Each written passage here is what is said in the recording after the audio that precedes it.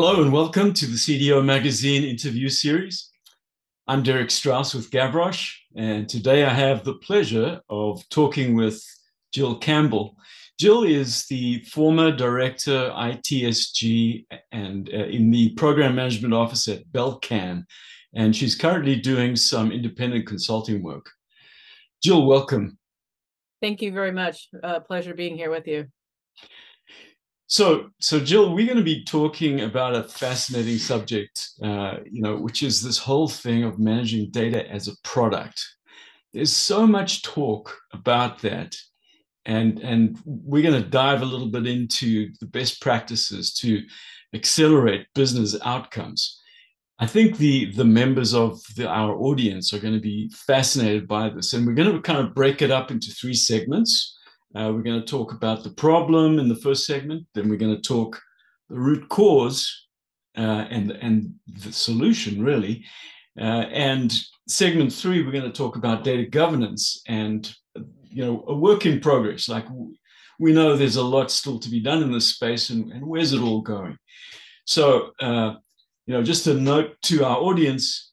This is segment one that you've tuned into. Be watching for segment two and segment three, and be sure to come back to get the full story. So that said, let's just pile into this first segment here now about the problem. There's been a lot of talk about managing data as a product of late. In your understanding and the way you see it, Jill, what is it, and how do you do it? Let's get some of those basic ground rules in place first. Sure. I'll start with a little bit of my background too and how I got into that, because I don't think I'm the typical data leader or data governance person. So my background is in IT infrastructure. So the beginning of time, we were talking about data is how do we manage that in a database structure, and IT professionals cared about all this stuff we had to store.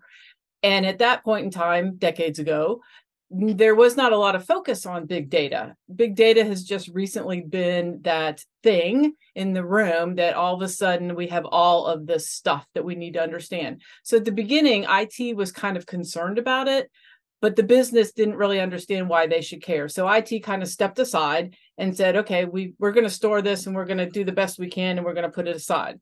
Now, let's fast forward 20 years-ish. I won't show my age. And now all of a sudden we have all of this data and it is, oozing out. And the business is saying, what am I supposed to do with this? I need access. It's not right. I don't understand it. Why is it not accurate? I think I go into this system and it tells me one thing, and I go into this system and it tells me something else. Why is it wrong? IT, why is it wrong? IT, what are you going to do about it? And we as an organization and infrastructure group saying, what are you talking about, right? We're here to provide a technical service.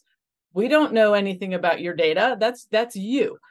So we've come to a problem, right, of IT providing technical solutions and the business looking back at IT, saying, hey, this data isn't ours. So we've kind of come to a conflict of who owns this, right? Whose problem is it? First of all, not only identifying what the problem is, but who's supposed to be solving it? So we're focusing now on an organization trying to identify how to solve accuracy of data, access of data, and how do we manipulate data. And when we start aligning those things started to talk about words that we're using is data as a product, right? And how do we organize it? How do we access it? How do we curate it?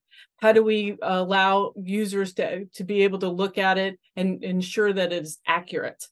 So we try to make sure that we're partnering on the business and understand what they want to do with it. And then as we organize it, we can then come back to IT and help us try to solve it with some sort of technology, right? So that's really the crux of what we are trying to build out of this big, huge mess of big data. The challenge is, though, what's the system of record, right? Where's the truth? How do we know that this data is more accurate than this data over here? And that's really where we have to come back to ownership. and where is the origination of the data, and who's entering the data, and who owns the data. And as we go through that exercise of the origination and the curation of it, we can then start breaking down the identification of the real problem. Where is the truth? Or where do we choose the system of record to be, right? Because it can be two different interpretations. What we've experienced while I was at Belcan is, what is a definition of an employee, right? That seems simple, right? We know what an employee is. You have an employee number. I have an employee number, just like at every organization we work in. But what employee number is the right one? You may have an HR system where you enter that information, and it could be your social security number. It could be an assigned number. At Belcan, we provide employees to other organizations. Seems simple enough. However, we have a lot of different types of employees that we provide to organizations, right? We could be a contractor. We could be a additional augmented employee that's going to be there a long time, or we could be a very quick turnover where we're going to be in and out. So we have a lot of different type of services. So we have different identifiers of employees. And guess what? We have a lot of different systems where we enter those employees into. So we end up having a different employee numbers. So when somebody wants to ask the question, how many employees work for us?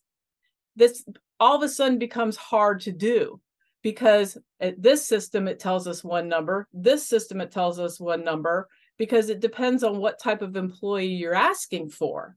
So if we're coming down to a simple recognition of identifying data, we have to be able to understand what that definition is. And that's where the partnership of IT and the business has to come together to be able to align of identifying what is the data, right? What do we want to call it? And when we start talking about that, sure starts sounding like a product, right? Very much similar to the whole agile methodology. And that's when we start looking at curation and identifying data as a product. Mm-hmm. Yeah, that's interesting. So it stems from chaos. This whole thing it stems out of big data, chaos, big data. Yep. Yeah, and it stems out of a situation where people are saying, well, we don't like what we've got, and then other people saying, well, you didn't ever tell us what you really wanted, and now you're trying to bring those parties together. So yeah, fascinating. And I think something that resonates probably with everyone that listens into this is that kind of situation, because certainly what you saw at Belcan, and I'm sure what you've seen at many other organizations as well, is exactly that same situation that has developed over time, and people are all frustrated about it. And the only way is to get people together and to start really, talking about this thing and defining what is the product. Yeah, so thank you for that. I think that sets the scene very nicely for the next segment that we'll get into, where we're going to dive a bit deeper into the root cause and the solution behind it. So thank you, audience, for tuning in for segment number one. But be sure to pick up segment number 2 now, and we'll see you shortly.